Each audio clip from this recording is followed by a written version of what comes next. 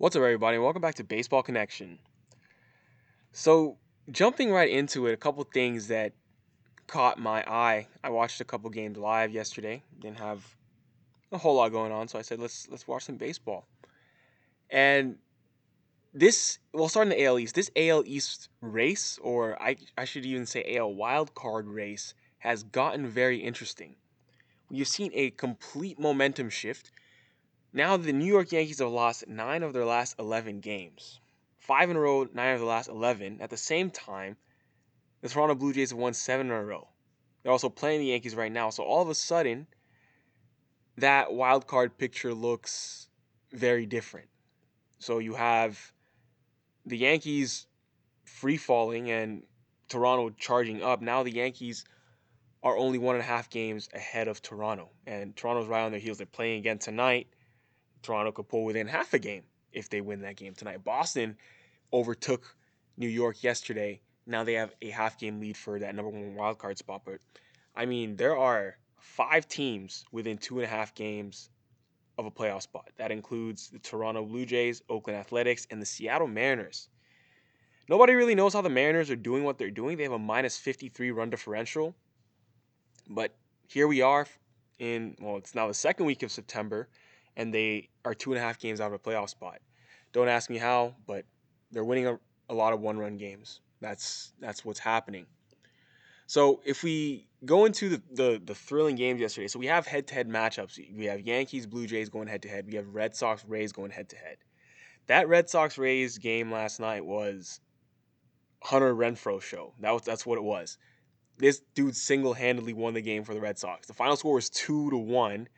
Renfroe hit a 2-run go-ahead home run. He also threw out 2 runners on the bases, including Joey Wendell, who was the final out of the game. He threw out a runner, Joey Wendell, who was trying to stretch a double into a triple to end the game. It's like this dude just had this dude being Hunter Renfroe had his paw prints all over this game.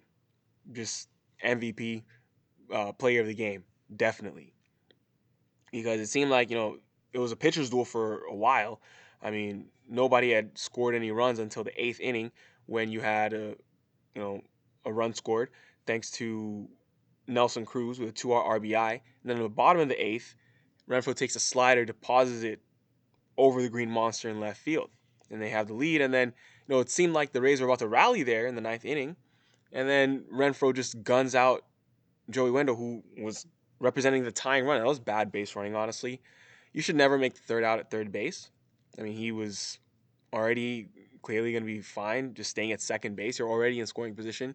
There's no point trying to get to third because there's 2 outs anyway.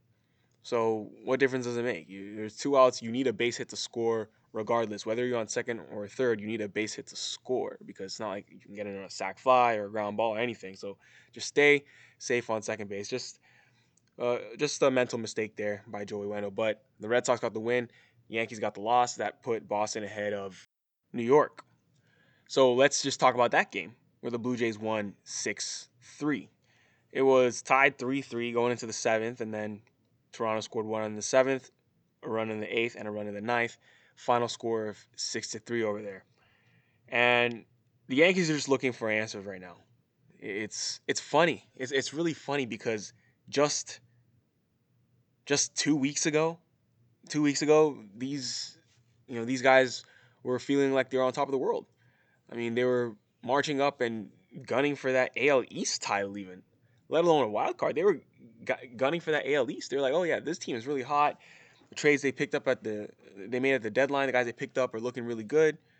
But that's baseball. The pendulum can swing in one direction or another, and you have to keep your head on a swivel. The Toronto Blue Jays have the most dynamic lineup in baseball, as far as I'm concerned.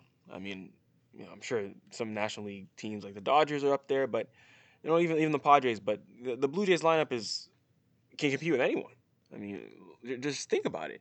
I mean, it's not the big names of the Dodgers. Okay, sure, I would give LA number one, but I put Toronto up there number two, honestly.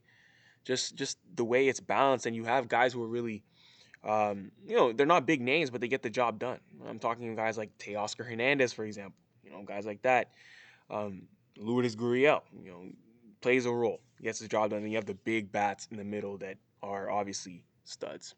But 6-3 victory for the Jays. A home run from Vladimir Guerrero Jr. in the ninth inning off of Aroldis Chapman. You had a 3-run homer from Brett Gardner for the Yankees in the fifth inning, which looked like it was a 3-run shot. It's like, oh wow, that tied the game. Yankees are marching back, but they weren't able to stave off the Blue Jays later in the game. So that's what that wild card picture looks like for the American League. Let's look at the National League. So the National League, you have obviously Dodgers. They have that first wild card spot by a healthy margin. The Padres have snuck back in. Okay, so you had the Padres and Reds kind of doing their thing.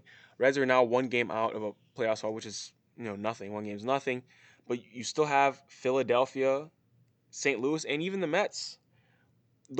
All these teams I've mentioned are within 4.5 games of the playoffs. The Mets are 4.5 out. St. Louis is 3 out. Philly's 3 out, and then Cincinnati's 1 out. So these are all teams that are still in the hunt as we enter, the next and final few weeks of the regular season. So keep an eye on that. Let's head out to Baltimore.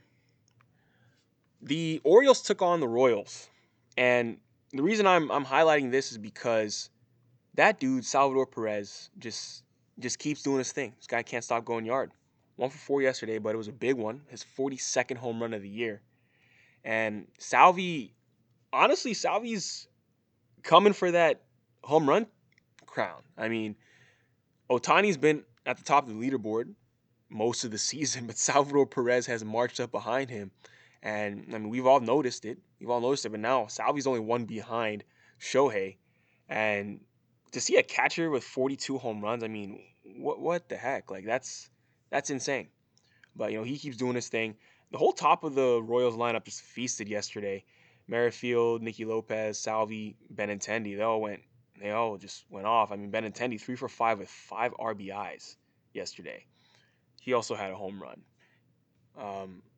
Yeah, I mean, they just ate, and then they had good pitching from Mike Minor, 6 shutout innings for the Royals. They ended up winning this game. It was actually pretty close because Baltimore, believe it or not, scored 9 runs in the 8th inning. It just completely fell apart for the Kansas City bullpen there. It was just a meltdown. And yeah, 9 runs in the 8th, and I mean, Casey tried to mount and come back in the top of the ninth with 3 runs, but it ended up being a 9-8 final for the Baltimore Orioles winning that game. So yesterday was, games aside, yesterday was also the induction ceremony for the Hall of Fame. We got to see Derek Jeter and Larry Walker, among a few others. But those are 2 players who were inducted into the Hall of Fame yesterday. So I want to give a shout out to those 2. We obviously talked about them when they were elected to the Hall of Fame, but they finally got their induction ceremony 2020 class, because last year there was no ceremony, and it was worth the wait. It was worth the wait. Seeing Derek Jeter on a podium for the Hall of Fame is like something we all knew was going to happen, but seeing it actually happen is like, wow, that's really cool. And then shouts out to Larry Walker. And Larry Walker made a very good point during his speech. He said that he acknowledged that social media helped him get in the Hall of Fame, and it's true.